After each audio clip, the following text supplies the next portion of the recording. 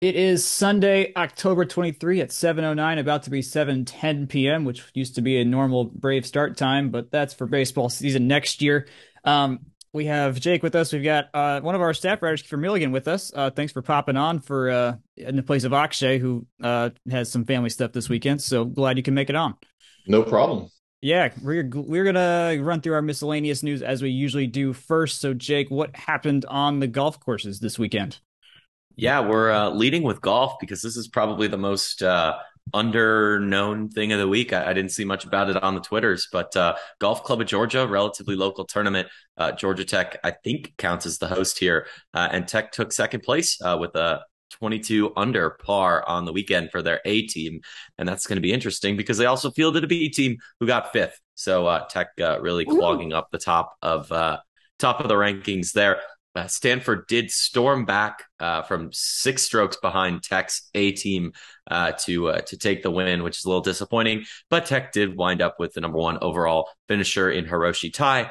Ross Steelman got fifth, but was representing the B team, as well as Ben Ruder, who got 15th. We did ask about both of those guys last time. So, maybe coaches see something in practice, trying to get some other guys some different looks. But at least in this tournament, when we have the keys. We were able to put all 10 guys out there. So Ross and Ben were participating. And then also of note, Christo Lamprecht of the A team got 10th. Aiden Tran, I think, of the B team, and then Connor Howe of the A. One was A, one was B. I do remember that. Both tied for 20th. So Tech up and down the board, and really just shows the depth they've got there. In terms of other teams, Pepperdine, Tennessee, Washington, UVA, Texas A&M, Bama, Clemson, Duke, Southern California. Sorry, I almost said South Carolina, ETSU, and Wake Forest round out your list. So quite a good showing from local powers, and then the ACC as well, with notable defending ACC champions Wake Forest coming in dead last. So maybe we get a crown back there. Other than that, that's a pretty tight weekend for golf. I would love some ACC titles in the future in whatever sport we can get them in. Speaking of titles in a sport, Kara Lee and Shara Brua won regionals since we last recorded at the ITA Southern Regionals, which was Southeastern Regionals, which was here. They had won the semifinals when we had last recorded, and Lee also got second in singles, so she'll be at the national tournament for that in San Diego. And then the men at their ITA Southeast Regionals both lost to some Athens folks, unfortunately. Chopra lost in the third round, 6-1 and 6-4, and then Sachdev lost in the consolation round of 32, 6-1, 6-2. Doubles took an early L, 8-6. That was Chopra and Bauer. So better news on the women's side, not as good news on the men's side. Baseball, surprisingly, maybe not surprisingly, because I guess this happens. They had some exhibitions. Yeah. So I guess it kind of snuck up on us. I did see some twittering prior to this, but Tech did host Jacksonville State. I almost said South Carolina again because I'm thinking Gamecocks. Geez, too many acronyms there going around. But they did host Jacksonville State for 2 7-inning games. The first game ended in a 5-5 tie. Luke Schmolke seemed to be the pitcher of record, at least, or at least the one they called out on Twitter. 2 innings pitched, 1 hit, no runs, and 4 strikeouts. So, hey, we need more pitching if last year was any indication. So that was good to see as well. Stephen Reed, John Gleischer, and Angelo Dispigna each had a hit or two and a couple RBIs. And then in the second game, Tech won 5-2 and 7 with Terry Bussey, Bus. I don't know. We'll We'll find out. find out. Two innings pitched, 1 hit, no runs, 5 strikeouts with Nicholas Romero getting 2 hits for 2 RBI, Jackson Finley 2 hits, 1 RBI, and Karsten Savathia, he of CC Savathia's lineage, getting 2 hits, 1 home run, and 2 runs batted in. So certainly nice to see some production returning in the lineup there, considering we lost a heck of a lot of it. I know, at least for me, even the names that were familiar, other than Reed and Sabathia, of course, like Nicholas Romano. I might have said Romero the first time. Oops. Jackson Finley. Those are guys we didn't see a ton of, I think is fair to say, last year. And other than that, it's all new names. But we got 55 games in the spring to to really get to know them and be really familiar, kind of in the way that we have in the past. So a lot to look forward to there, but not a lot more to report on. They've got one more game coming up next weekend if you are in town Sunday. Yeah. Keith, Sabathia has a good. pretty strong opportunity here. I think, he's listed as a third baseman as a recruit, and that's open. We had, Compton playing third base a lot of last year Right. just because Jenkins was at first. So Compton will probably slide back to first, where he's definitely far more comfortable. And that spot's available. So if Sabathia can come through, there's a few other guys out there that were pretty good. Guy Jake DeLeo can actually come back and have a Yep. full season. He is a big time talent, but pitching, I don't know where the pitching is going to come from, which I say every year, and the same thing happens. So I really hope that they can put a full team together for once, but I'm not holding my breath. And then softball. Well, we had a fifth inning run rule. What is this? A little league game? It's something like so. Softball does have pretty early run rules. I think it's 10 That's right. That's right. after Yeah, they do four or have those. Oh, five, yeah, and it's then the same rules. 8 Yep, after yeah. 6. Yeah. But they did play seven inning doubleheaders for softball are normal because they only play 7 innings. Right. But they did that again against Bevel, whatever state Yeah. on Friday. That was a run rule, and I only know that because somebody I know happened to be walking by and was like, "Oh, softball's happening! Oh, softball's over!" On their way to volleyball. And then Sunday's results up in Dahlonega at North Georgia are unknown. So go figure. I hope they had a nice fall, but it's now over. So we have no idea what happened, and we'll see them in February. And then finish up with club hockey. Yep, 1-1 on the weekend against previously undefeated South Carolina, and it's actually South Carolina this time, I promise. Hey. So Tech did wind up finishing the weekend on a strong note. First loss of the season to a pretty good team, so all good.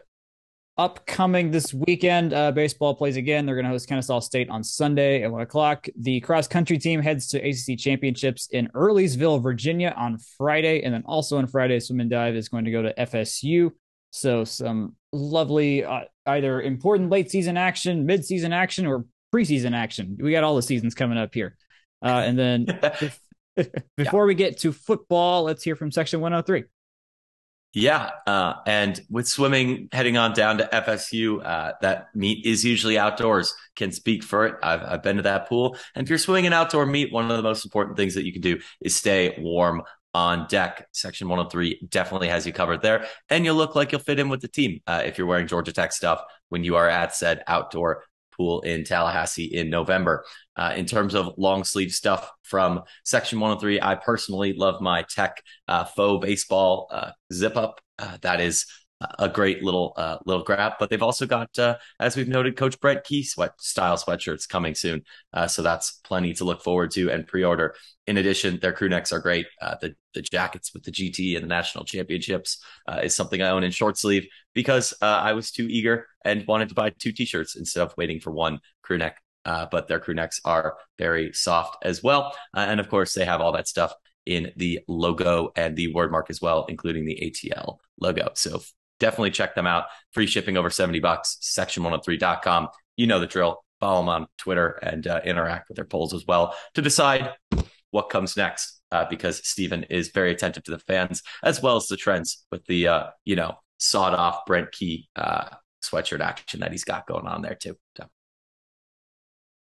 Back to the football situation, which I guess let's just take a breath here and acknowledge that we're not perfect still, despite how lovely the last 2 weeks were. Before Thursday, we lost 16-9 to the Virginia Cavaliers at home under the lights. Was not the vibes of this game. Let's start there because I mean, all of us watched this or were either there on TV. The commentators made note of like how loud it was, and then I saw the crowd was 29,000 people. So that part was a little bit of cognitive dissonance for me, or just the commentators trying to make it seem fun for a Thursday. But what did you all pick up? Kiefer, go first. You're the guest. It was just sloppy and pretty. Once Sims left, the offense became pretty lifeless. Gibson was not good, which surprised me. I mean, I really wanted to see Gibson based on some of the stuff when he transferred, I watched his film at Akron in the past year when he was starting, and I came away pretty impressed. I thought that he had some tools in terms of his accuracy. And what was weird is when in the games I watched at Akron, what stood out to me was his toughness. That didn't show up. No. He was falling down before the defenders got there. He was giving up on the last play and acknowledging that. None of that is what I saw in the Akron film. So by the end of the game, I got to see him play, but then I was by the end saying, okay, let's try anything else. Wildcat, throw Pumachan out there and just have him run every time. If he can't throw or read anything, just have him run the football every time. Can it really be any worse than this? Um, Gibson has a good ball coming out of his hand. Yeah. Like Yeah. it just wasn't accurate. He was constantly overthrowing guys. He was dancing around in the pocket. He was not stepping up in the pocket properly. He just looked lost, and he looked like a guy who wasn't prepared to play, even though Sims was clearly not 100%. And that's baffling. That's coaching. That's on Gibson and the coaches. Yeah. This game, obviously, I'll admit I was not on the higher Brent Key train before. And my kind of big fear was that he would run through the Coastal, which I think is worse than a lot of G5 divisions, and then get the job off that. That didn't happen. That's if you want a silver lining. Hopefully, wouldn't make what I would consider to be a suboptimal hire based on bad Coastal opponents. But it just overall the coaching was poor. The toughness was poor. I thought the defense did a few things, but I think we also have to remind ourselves here this Virginia offense was abysmal, absolutely abysmal. They couldn't run the ball. They couldn't. They had one good Madden spin move play, and that won them the game. Right, and they dropped another touchdown. Right, and they missed how many field goals? We're talking about special teams. I was looking at special teams EPA or whatever, and Tech was better. I was like, well, they missed. I think at one point there was 4 or 5 kicks missed in the game between the one field goal we hit, and then they missed their field goals, and both of us had missed extra points. And then they actually got a punt blocked. So yeah, we extra point as well in there. This is not a good team that Tech was playing, and a lot has been made about Tech's improvement on special teams, and they're not getting punts blocked anymore, but they're still having issues. The adjustments they made to stop those punt blocks are leading to outkicking the coverage and other types of issues like that. As well as the big fix for the field goal unit was just switching from Jude Kelly to Stewart. Like any coach with half a brain should have done that, which tells you a lot about Jeff Collins. This is not some genius level adjustment. We have Gavin Stewart corner on this podcast now because of this. Okay. Yeah.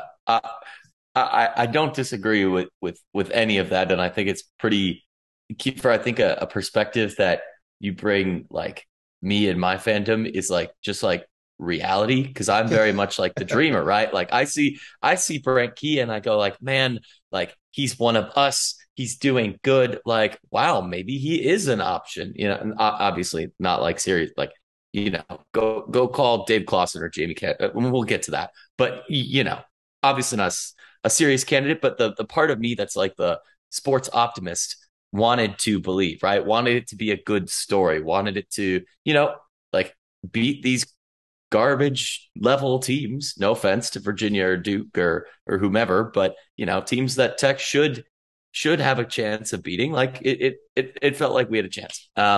And in terms of just like the vibes, it's long been something, I think, in ACC circles, right? Like Virginia Tech has had, like, Thursday night has been like one a year, like their thing. Like they pack out Lane Stadium. It's a nighttime thing. It's electric, whatever. I don't think that really translates to many of the other fan bases. And I think Tech's reflected that as well, given like crowd kind of feeds off the team. The team kind of feeds off the crowd. It wasn't that big. the team didn't really do anything, and the minimal group of people that showed up weren't really responding. That said, I thought the students turned out well, but in terms of just like being there and like watching Gibson struggle, watching the offense essentially look non-existent for an entire football. Like we got a touchdown, but it was a pick six, right? Like you can't really credit the offense as having done anything, and it was, at least from a just like entertainment point of view. Even I was just kind of like, I'm here. Yeah. Is that a fair way to put? I mean, Jack, you were a block away and you weren't even there. Like, No, I I mean, wasn't. it's I mean, I wasn't cold, there because I but just didn't want to like be outside that late, knowing that it could have been. And I'm just weak to the cold, and I just kind of knew this. There was a real shot this was going to be a dumpster fire game versus something entertaining from a football sense. So I mean, yeah, it was. Ugh, it got hard to watch at the end. And speaking of hard to watch, I'm looking at just the total EPA right now. We won the absolute value battle in terms of had a total EPA of negative 34.84 to Virginia's negative 26.85. So just, it was a garbage shoot everywhere for the most part. Virginia gained 3 points just on penalties. We gained 2.25 on penalties. Yeah, not the greatest of days by any means. Our EPA per play was negative 0.45, which is in the worst percentile you can get. So that's fun. I do like your note, Kiefer, about just like running the coastal could have led to some, not just to some thinking that was not going to be helpful. Yes. I in my head, I think I mean I had at least known like he was definitely not going to be the savior in any way or shape or form. Running the coastal was an option there, knowing everything, but I think I wouldn't go as far as to say like I'm glad we lost so that the key train could stop, basically. But I think there's an element of bringing this down to reality. Maybe not. Maybe a win would have been nicer, but at least this performance showed the variance still that exists in this team. Go ahead, Jake. Right. yeah. So I was going to say, on that note, is there really anything we can take away from this game? Like, Gibson wasn't too effective. Key and his staff didn't really seem to have made many adjustments coming out of the half or anything like that. Like, I just didn't see anything that made me go like this. I don't want to say nothing that's redeeming, but like it's one of those games that harkens back to the Jeff and Davey P, 2019, 2020 specials, 2021 of just like what are we doing here? Right? Yeah, Kiefer, Jack, is there anything we can take away from this? To me, it's time to move on. This is the big takeaway, but I think if you're looking for a positive takeaway, I'll give you this. I was very impressed with the defensive front, specifically the interior defensive line. I thought played, and yes, this is a bad rush. This is a bad rush offense they're going up against, but they've shown me more this year than they showed me in how many years under Paul Johnson. That was always a struggle pain point, other than a few bright spots. Today they played well. They were making tackles for loss. They were getting penetration to the backfield on run plays. They were getting off blocks and making tackles themselves. This past recruiting class is supposed to have some of the most highly rated DTs that Tech has brought in a long time, and we haven't even seen those guys yet. Yet we're still having guys produce like Scott and Biggers. I thought both of those guys played a pretty good game. If there's a bright spot to be taken from this, it's that group is young, that group is developing, and I think that'll serve the next coach well at a position that Tech has historically and probably will continue to in the future struggle to field, just by its nature of how competitive it is to recruit and things like that. I think kind of going back to Jake's comment about wanting to be an optimistic fan. I feel like my role in this whole search, and one of the reasons I kind of set out on the whole coaching profile thing anyway, is kind of be that soulless killjoy and take emotion out of the decision process, because that's how we got here, isn't it? Todd Stansbury couldn't separate himself emotionally from his decisions. Yep. Yeah. And that's how we got in bad contracts. That's how we got Jeff Collins. That's how we got constantly going after tech man hires. We really got to move on. Stansbury himself was a tech man hire too. It was, although I was worried that after we fired him, and I know you were a big fan of his, I was not, but uh, my worry was that no one would touch this job because of the debt. We got somebody, so I guess that was not completely founded, but we don't know who said no after looking at those numbers, and it wouldn't surprise me if there were a few that did that. Yeah, I wouldn't blame them. No, I think I don't have any inside information on this, but I think part of the Babinski problem was, other than he was just the worst, was that he didn't know what he was getting into in terms of this debt and didn't know how to get out of it. So he stuck his head in the sand until he could get a job to get out of it and left for Purdue. That's what I think happened with Babinski. So though he wanted to fire Paul Johnson and pay that buyout for some reason, but that's kind of what I thought happened. I think that's why Radakovich left. So I'm glad we have Bat. We'll learn a lot about him really quickly. So I like that too. We're going to learn a lot about his decision process based on who he interviews and who he eventually hires. Yeah. I do like how you noted development. We can maybe develop some people finally, because we know a coaching hire that can prompt that idea and make it a reality would be fantastic. And on that coaching idea, we did bring you here specifically to talk about the coaching carousel as of now and what it could look like. I was at Jay Bat's introductory press conference, and I mean, it was brought up immediately about like, hey, what are you going to do about the football coach? And he was just like, my first day is not for a week. Give me a break here. I still need to figure out like my surroundings and totally understand. And his first day is actually tomorrow. So by this day tomorrow, he'll have completed his first full day on the job. But he's been around. He was at football. He was at volleyball on Friday. So he's been around. Jake, you got a note before we go on? I was going to say, I've got just a general comment. I think that press conference was after we last recorded. So I don't know if we've done many takes on that. Oh yeah, I guess I could talk about that. But he has been around. He was at the game on Thursday. Yep. I mean, he's brought his family around. I think it's not something that we're going to see right away of hiring a coach. And if anything to be learned from the last time we hired a coach is that process was honestly shockingly fast. So the fact that he's saying, hey, let me get here and go through this and, do his due diligence. I think it's certainly not a bad sign. At least I think he's where I'm dare I say his last week was AD facet. Yeah, that's fair. Yeah. I mean, go to volleyball, figure out where the freaking volleyball team plays. You know, this is where your office is. Like that was what was brought up. He was like, I need to find my office. I need to find where the coffee was. He said that multiple times in the press conference. So he was all about that this week. Kiefer, tell me about, you said you're trying to be as objective, I guess, as you can be in terms of who we find as a coach right now.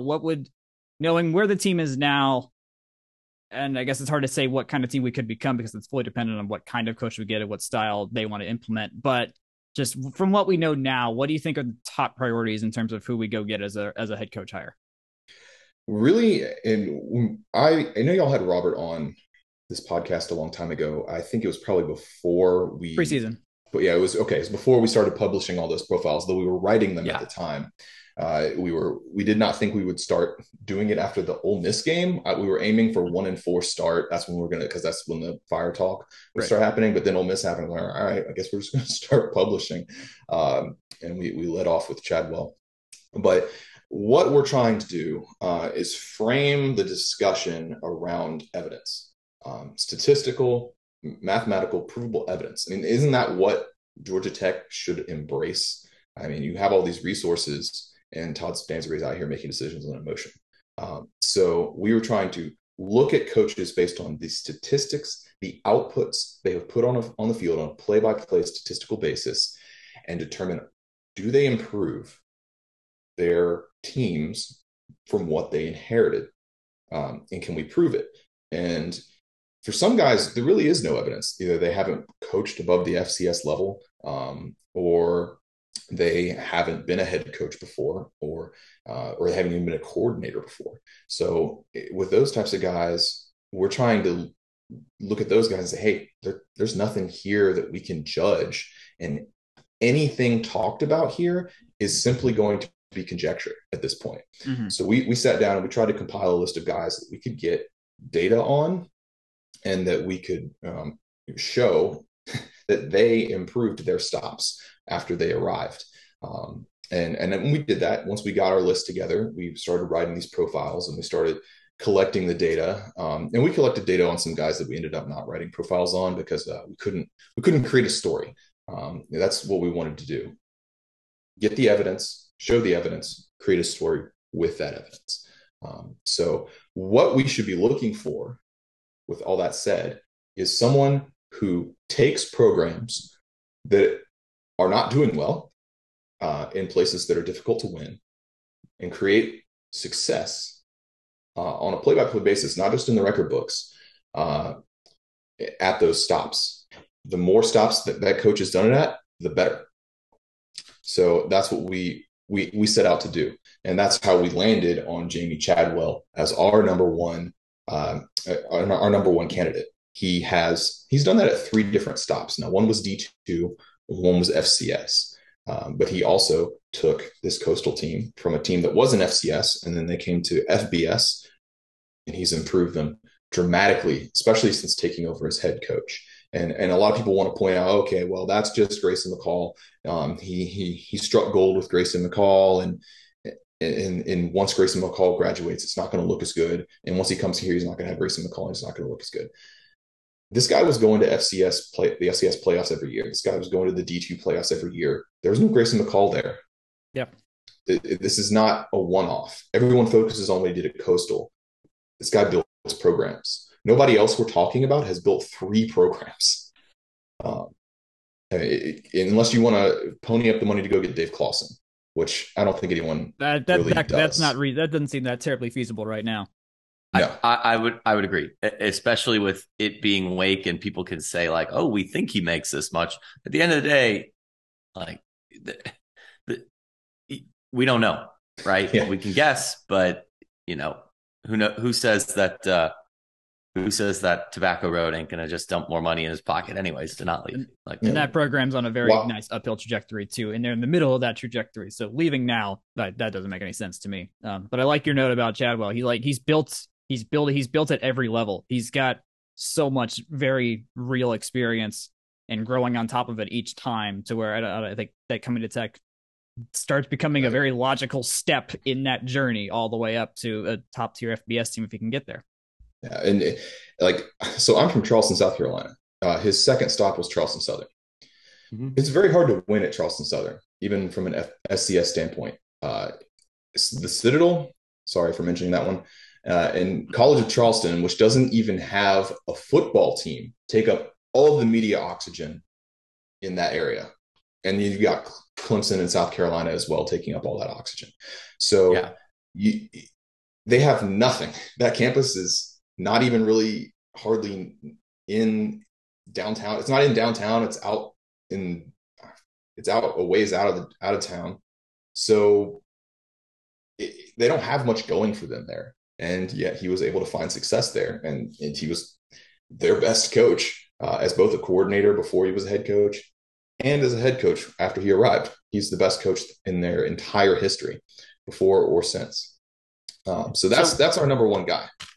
Kiefer, just so people, it's on the record all in one place.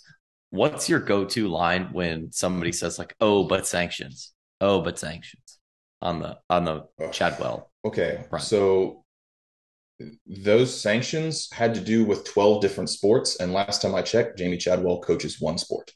So I think whoever is at fault is probably not Jamey Chadwell. He didn't get a show cause. Yep.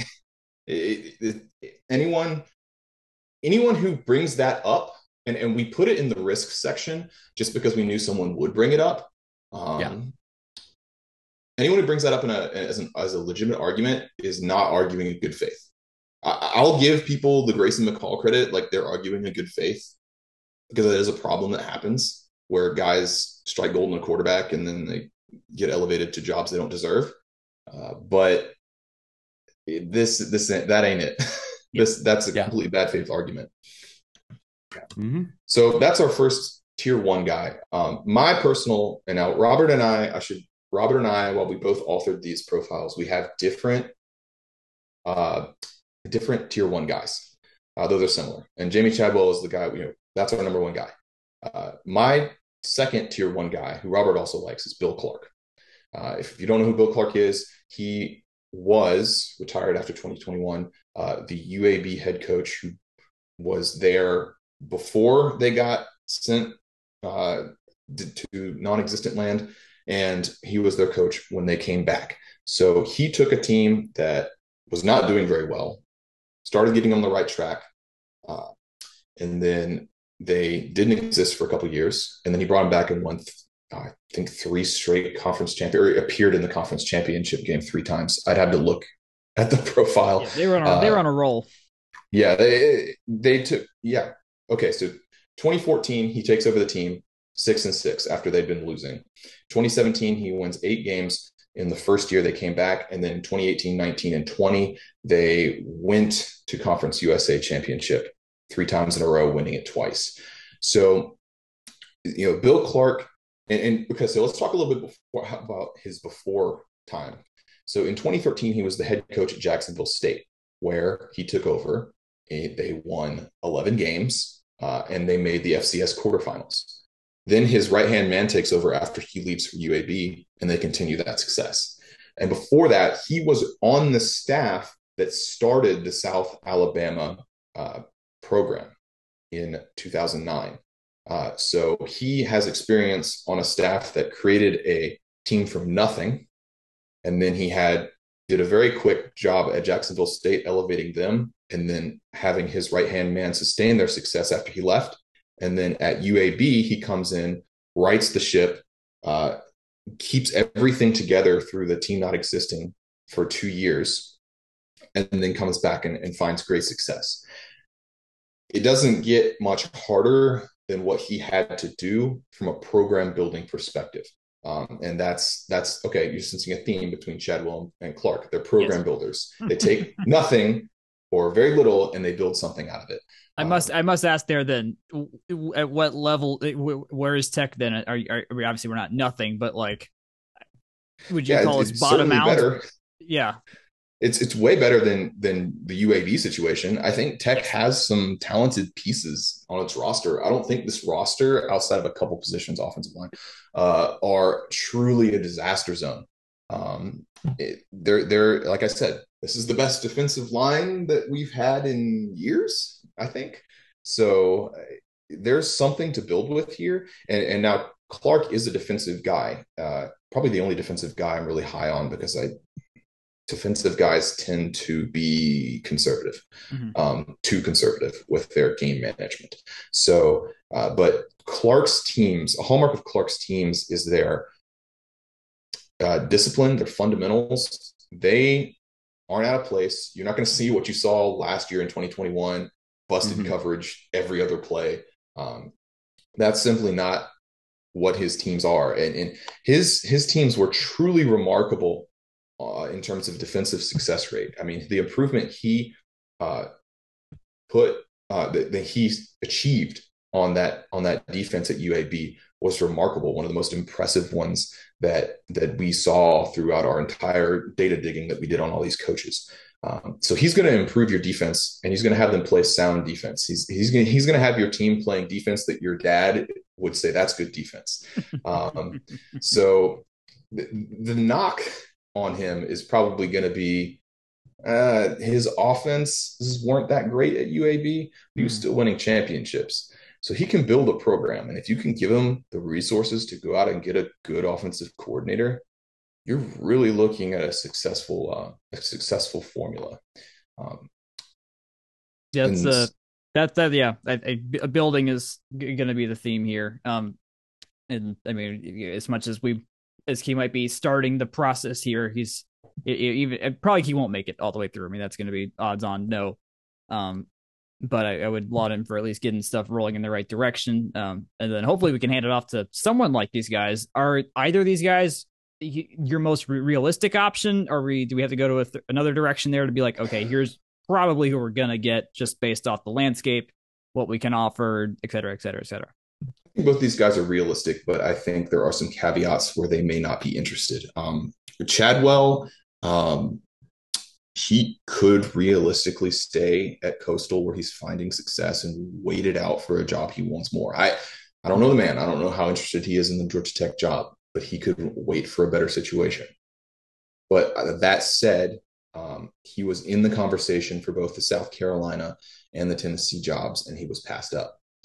He's a Tennessee native. So uh, the that was definitely maybe now that he's been passed up by the SEC twice, because the SEC looks for recruiter guys. They don't look for guys who scheme or develop. They look for guys who can win the recruiting battle every year. And I think it's stupid, but they do it anyway. That's to our benefit. We should take advantage of it. Clark retired in 2021. And I should mention that. He retired in 2021, but he left the door open on the way out. And he had back surgery. He had a back issue that was causing him, I think, a lot of pain that forced him to step down.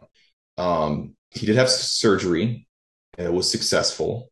And reports are that he wasn't getting along with UAB's administration super well, the AD, and that it was kind of both a stepping down for the back issue so he could have surgery, and then kind of stepping down to get out of that work situation environment as well. So if that's true, that's reporting. If that's true, I would say he should absolutely be interested in a job like Georgia Tech where he can just do it again. The guy relishes building. So why not again?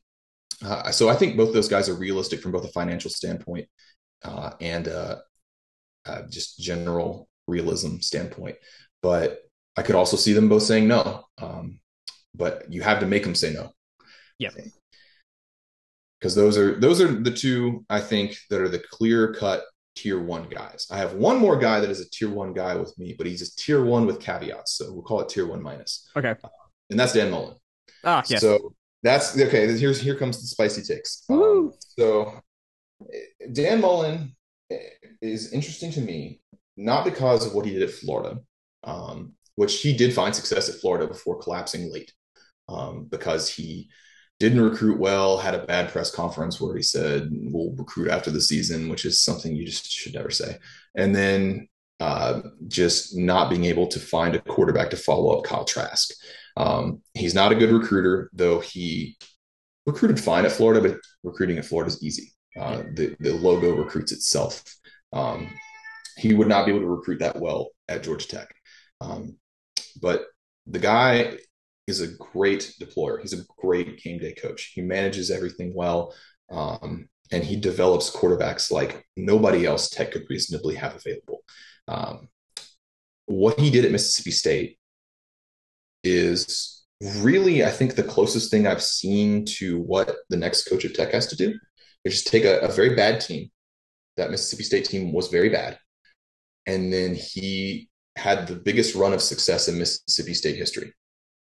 With Dak Prescott, and even after Dak Prescott, he had a down year after Dak left, and then he went straight back to a top 25 finish and nine wins, and then he left. So, and Mississippi State, in some ways, is actually similar. This is not really intuitive because people think, oh, Mississippi State, that's not, a high academic school like Georgia Tech. That's not the same situation. But when you frame it like this, and it's a school in a tough neighborhood playing a brutal schedule every year that they can't get out of, that doesn't have the resources of the guys that they're fighting against for recruits and resources and everything else, or eyeballs. But he turned them around. I think that's kind of where Tech is. Tech has some talent. They're not a program that doesn't exist. They're not a program moving up from FCS. They're not a program moving up from even G5. They're just a program that's down, that faces a brutal schedule year in and year out, and lives in a tough neighborhood. Dan Mullen turned that around without blinking. Could he do that here? Maybe, if he's interested in stopping being on TV, sure. He did fly through here on the way to the studio on Saturday. He did. I was going to ask. I never actually followed up to see where he was going. But, the tweet after that was like him and wherever the studio was in New York or something. I was like, oh, okay. So he was literally just flying through here. Nothing more than that. I'll note that 2014 Mississippi State team, that was the year when I believe it was the year that Mississippi State and Ole Miss were ranked 1-2 for a week there before they ended up losing to guess who? Georgia Tech in the Orange Bowl that year. Yes. Fun stuff there. Yeah, Mullen would be that'd be hilarious. But yeah, I would. Yeah, I'd like to touch on those caveats too before we get off the Mullen train. I want to touch on those caveats. Him being uninterested in recruiting. You had to kind of dig into that. He definitely wasn't as interested in recruiting as he should be. But does he completely mail it in? That's what a search firm's for. Search firm has to get to the bottom of that. Yeah. He has to not, while he doesn't have to be a hit the road guy and recruit his ass off, but he does need to show interest in it. And secondly, he's a prickly personality that has a reputation for being hard to work with. And if he can't form an effective staff because guys don't want to work with him, you can't hire him as a head coach if he's burned up his goodwill within the coaching community. I don't know the answer to either of those questions. Those are my caveats, and that's why he's tier 1 minus. If both of those investigations come back favorably for him, he's firmly tier 1 for me. But if he's not, then I'm not interested at all. So you've got to check those boxes. From a realism standpoint, he's not coaching. He has no buyout. There's no money to pay. The only thing that would keep him from, accepting this job is not wanting to rush into a bad situation while he's a cushy TV job. Yeah. So he could say no, but this might be the best opportunity he gets to get back into coaching for a while at the same time.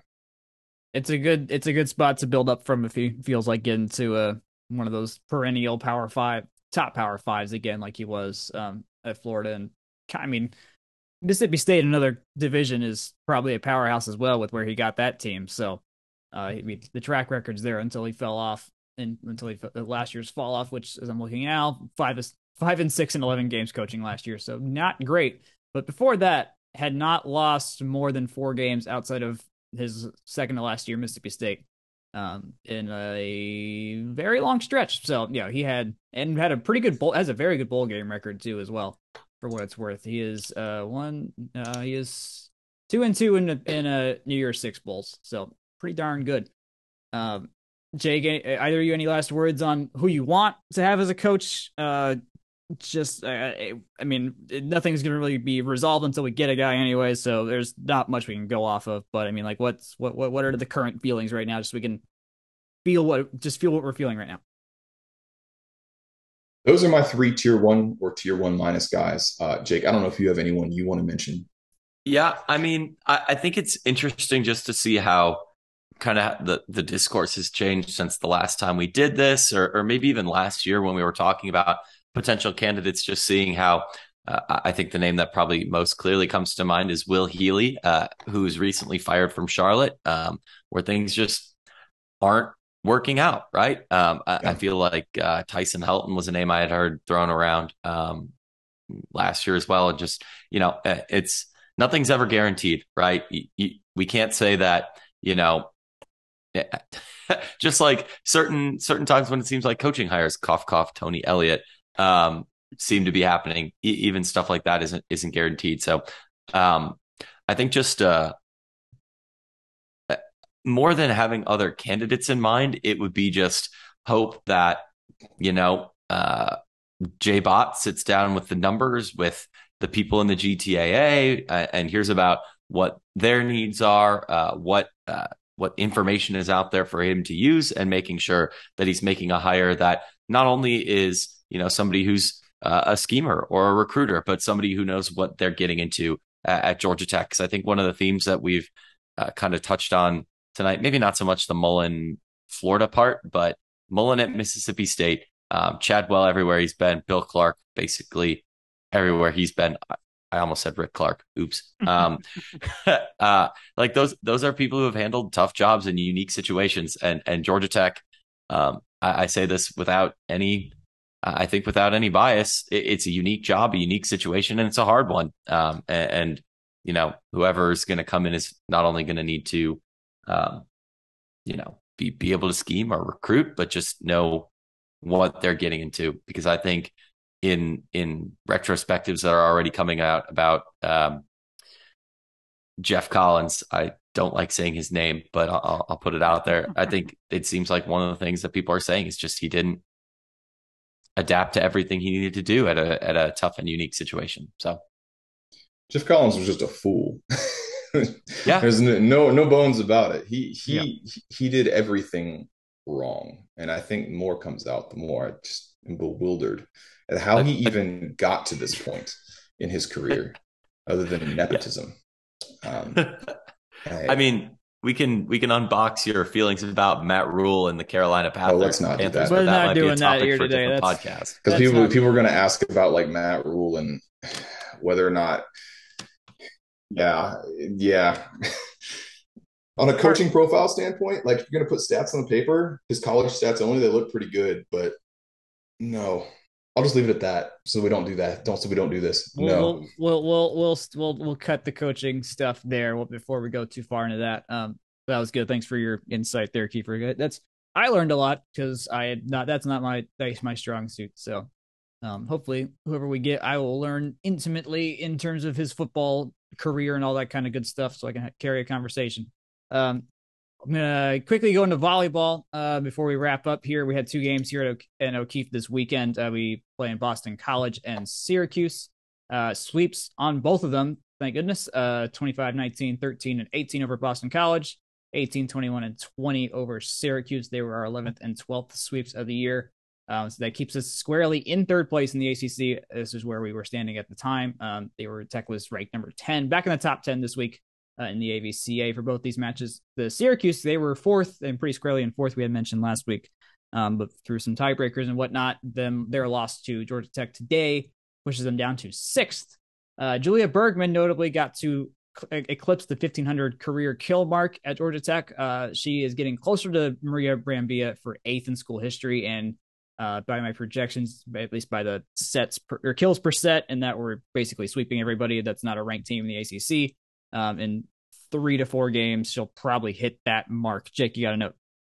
Yeah, Jack, before people burn down our comments, I want them to know that her name's Mariana, not Maria Brambilla. I said Maria, sorry. I thought I said it right. Yeah, I was going to say that's how we get hate mail from a really specific subsection of people. Yes, but Mariana, in terms of overall conference looks, Syracuse, I don't want to say they hadn't played nobody in conference, but they've got some pretty clunkery losses, and the wins that they do have are Boston College, Duke, Wake Forest, Virginia Tech, North Carolina, and Clemson. So nothing too their overall nothing record too crazy is not great. there. Yeah.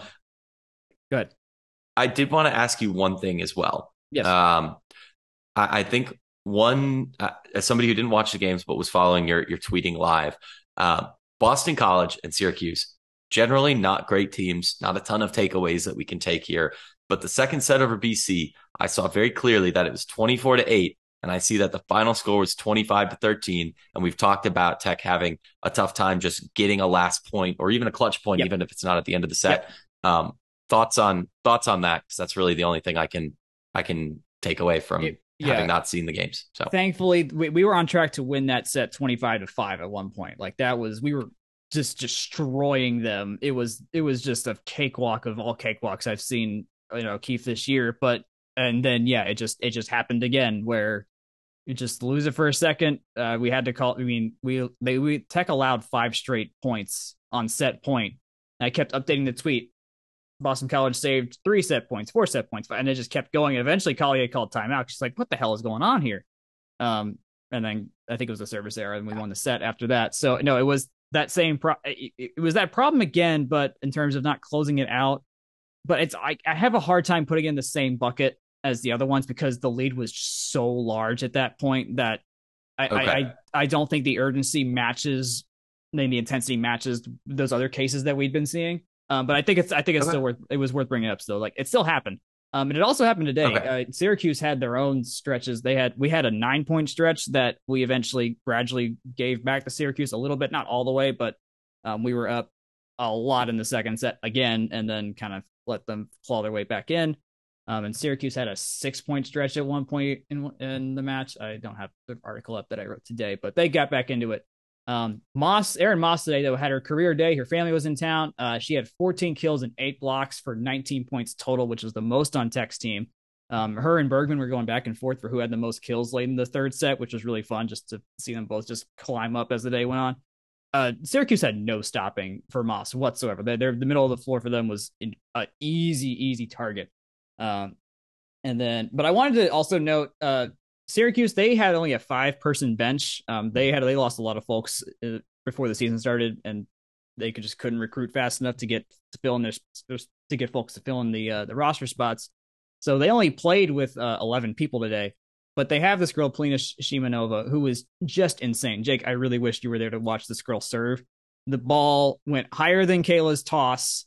She doesn't bend. She's taller than Kayla. She doesn't bend down as much on her serve, but it's faster than Kayla's serve. I swear to God, it's faster. And it just was all the things you would ever want to see in a serve. She had 3 aces. 2 of them just blew by everyone. I don't think they could react. Like it was the most perfect serves I've ever seen. So she's great, but then I looked it up. She's on Russia's junior national team. I was like, oh, this makes sense. She also had 19 points, but I just want to shout her out because as of a couple of games ago, she became Syracuse's career kill leader. So we got to see some history in front of us. Breland Morissette hit 833 today. We should go to her more because if she hits the ball, it's usually a kill. It's kind of insane. I mean, that's at least I don't know how you feel explicitly as I feel about this, but middles have been working this year. Outside hitting is not. And every day that Morissette and Moss continue their relentless march towards being the most efficient possible volleyball players that you could be on the planet, it just makes me go, why even bother with outside hitting? Who needs it? We used it more today. I was in the car for both games, and Rec Radio doesn't broadcast through no fault of Rec Radio's own, by the way. They don't broadcast the games on the radio anymore. You got to go through that was a little bit tough. But one thing I will say, having been scoreboard watching the rest of the ACC, Pitt's defeat of number 2 Louisville does put them at 10-0 and in the driver's seat for the conference. Louisville does not lose regular season games, so that is very notable. Another 5-setter. They played a hell of a 5-setter last year as well. And then that just is all the more disappointing because if we beat Pitt, we would still control our own destiny in the ACC. So gonna need Louisville to get them back, and then for us to beat Louisville and Pitt in the return for all 3 of those 2-2. So it seems like an interesting weekend around the conference, at least. That would be incredible if that could happen. Pitt now has 4 wins against top 10 teams this year, which is nuts. Louisville hadn't lost an ACC game since 2020 in the front half of the COVID year, but that makes 37 conference matches in a row, 36 in a row that they had won until today. So crazy stuff. That match went to 5 sets as well, 3-2. So it was exactly how that match should have gone in terms of an upset win over a powerhouse. Until they posted that spring schedule in 2020, Tech had been the penciled in ACC conference winner, finishing the fall with the best slate. So definitely been very consistent since that very weird fall year for really every sport. But in terms of that's really all I got on volleyball. Like I said, it was mostly just scoreboard watching for me. So. I would say for 2 teams that we should have beat, we beat them as we should have. We did not have that third set in Duke where it's just like, why are we giving them this? Why are we giving away the set? I never got the sense that we were giving away a set. So I'm calling that improvement.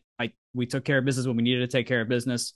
There was multiple spots we were up 3 or 4, but it's still in striking distance to win, but also in striking distance to completely lose it. And it did not happen in those moments. So I am calling this weekend a win in progress in that sense.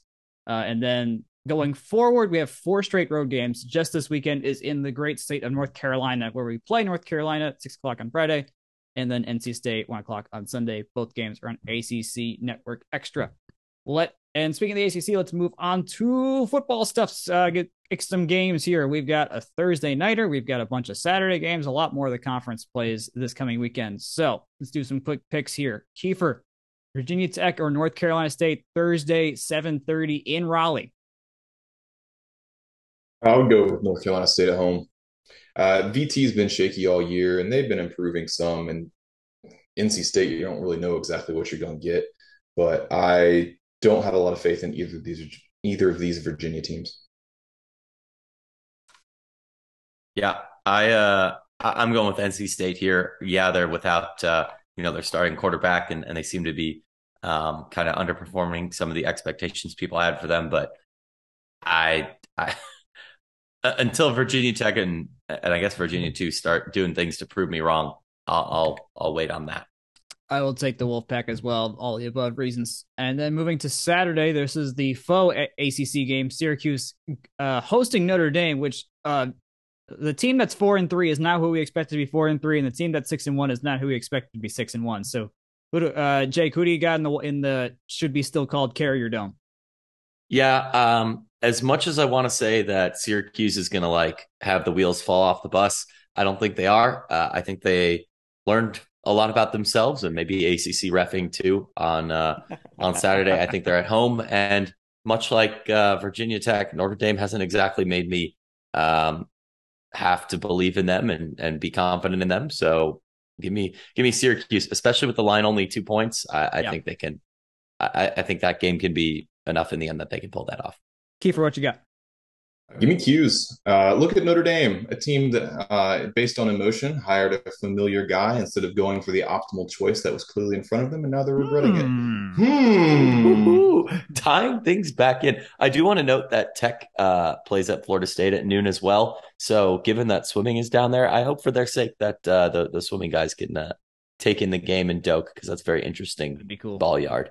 That'd be cool. Yeah. I will also take Syracuse, because wouldn't that be great to see Notre Dame lose to Syracuse, just to say it happened one time.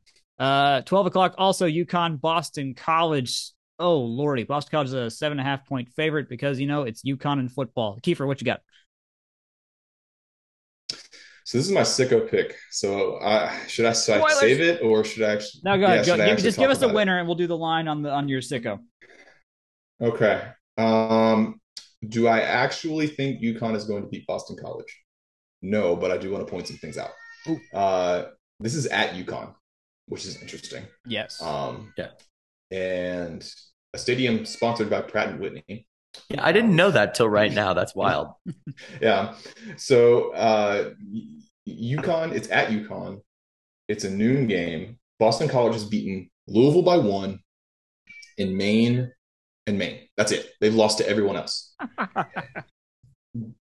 Again, we're going to tie things back again. Boston College hired Jeff Hafley based on recruiting.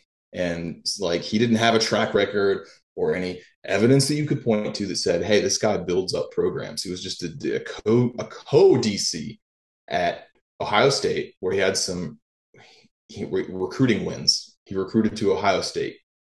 Good job. Recruiting doesn't travel like good coaching. So, yet another caveat emptor, when you're looking for a coach, focus on the things that travel well and focus on the things that matter, or you could end up regretting your choice down the road.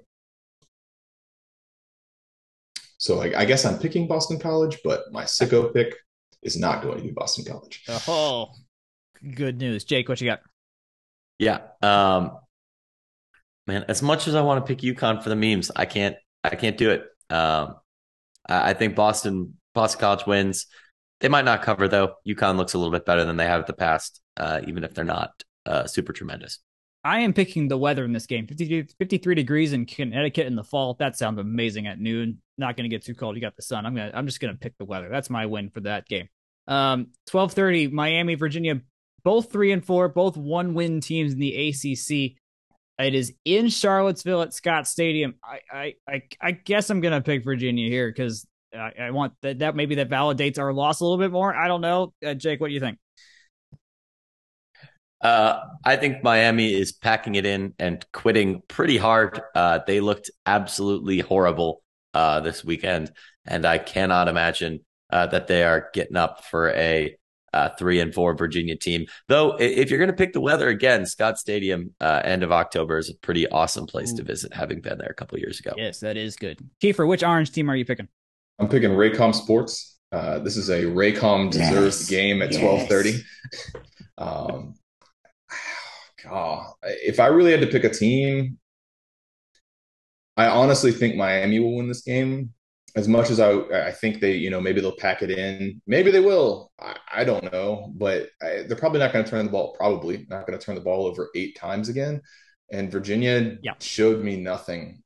Really, Georgia Tech just gave that game back to them. And had Sims been healthy, I think Tech would have won. Virginia has very little going for them. And like I said with VT, until these Virginia teams show me something, I'm not picking them. Good call there. Yeah. 3:30, Louisville and Wake Forest. Wake Forest is now see they're number 10 in the country now, 6-1, 2-1 the ACC. Louisville is 4-3. Tickets as low as $10 at Cardinal Stadium to go see this game. Wake is favored by 5. Jake, would you? I would deign to think you would take the Demon Deacons. Yeah, I'm gonna take Wake, even though Louisville's at home. Louisville, I think maybe is doing enough not to get Sap fired, but I don't know. The claw fence provides. It sure does. Kiefer, what you got? So I think this game might end up being a little closer than is expected, The line is because only it is at 5. home. Oh, really? Okay. Yeah. Well, no, Vegas already expects it. I had the same thought, Jake, that Louisville's doing enough to not get Sat fired, but then Joey pointed out the remaining schedule is just awful. I think they have a non-conference that's difficult to, and it's escaping me, but it's Kentucky. Yeah, of course, it's all they always play Kentucky, but Yeah. the I think this will be closer because Louisville's been playing a lot better as of late, but give me Wake Forest. I don't think it'll be enough. I'm gonna pick the Demon Deacons as well. 8 o'clock, Pittsburgh, North Carolina. North Carolina ranked their 21st, 6-1 overall this year. Game is in Chapel Hill, only favored by 3, so not like Vegas ain't buying into this fully yet. I'm gonna pick the Tar Heels here because it's at home. Kiefer, what you got? Give me North Carolina. Pitt is turbo garbage, and I'll stand by that. It's like they saw everything that they did well last year and were like, we don't want to do that anymore. um, and I know I'm kind of stealing that take from various other sources or just co-opting it for my own. So I appreciate everyone else who's pointing out all the things that Pat Narduzzi is doing to be very Pat Narduzzi. I think I'm going to take North Carolina as well. I don't know why in my head canon I thought they weren't 6-1 and top 25 material, but stranger things have happened. And if they get to go down to Charlotte to get walloped by Clemson, may they be the last sacrifice for Coastal Chaos.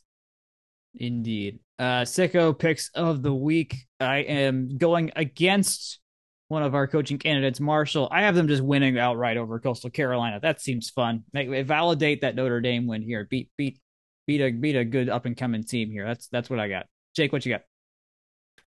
Yeah, I'm going to pick Northwestern, yay, of 1 win over Nebraska. It came in Ireland. They have not won yet in America this year. And I'm going to pick them over Iowa because I'm partially willing it into happening that this is finally the game that gets the Ferentz regime at least some sort of shaky legs. Again, I think the line's Iowa by 10.5. I don't think Iowa has really much good going for them. I don't think Northwestern has much going for them, but when this game winds up being like 8-5, yeah, you'll see why it'll be sick. Good score call right there. Yes. Kiefer, what you got? So I already kind of spoiled this, but against the spread, I'm going with UConn over Boston College, who I think is about to get Jeff Hafley fired. I already kind of spoke to it, but I think this game is going to be pretty darn close. It's a little over a touchdown spread from what I saw, and it's at UConn, and that would be a firing if Boston College outright loses. Hafley's gone.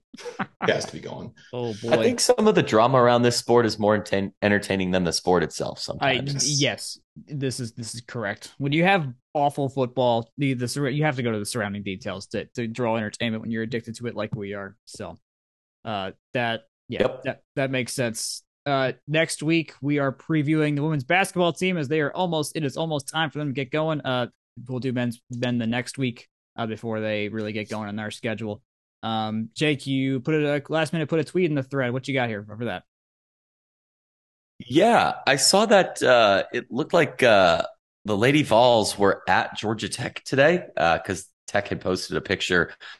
So maybe there was some sort of secret scrimmage a la men's basketball. By the way, if y'all haven't heard, Ken and Kelly were reporting that Tech men did defeat Vanderbilt 80-76 in a secret scrimmage there. So maybe there was something going on with the Vols, but they seem to be in town for the ladies. So it's around that time each year that you kind of forget college basketball is coming until they start dropping like closed doors scrimmages and stuff. So happens. It's time. Yeah. It's basketball time. And a lovely move by the Lady Vols. They presented the team with some Tasha Tough shirts for everyone involved for Tech and they showed up in Tasha Tough shirts, and Tasha's battle with cancer has been quite a bastion of something for people to follow and support and just come together as a basketball community, which has been a good thing to see. And we're glad that she's out here still coaching and doing her thing. With that, I think that's all we got for now. Either of you got any final words? Kiefer, I appreciate you coming on. Oh, thanks for having me. I had a really good time. If we're gonna, plug anything in here at the end, read the coaching profiles. And when thinking about coaches, I'm talking to you, Dion and Del McGee supporters. Think about the lines you're being sold and whether or not you're getting your emotions manipulated, and whether or not the reasons you want to coach are cemented in evidence or emotion. That's all I ask. Reasonable. I think that's fair. We will. Hey, it's very Georgia Tech of us. I mean, well, what else would we expect from ourselves? That's just what we do. Anyways, Jake, please take us home. Yep. As always, y'all know where to find us. If you found this podcast, tell your friends.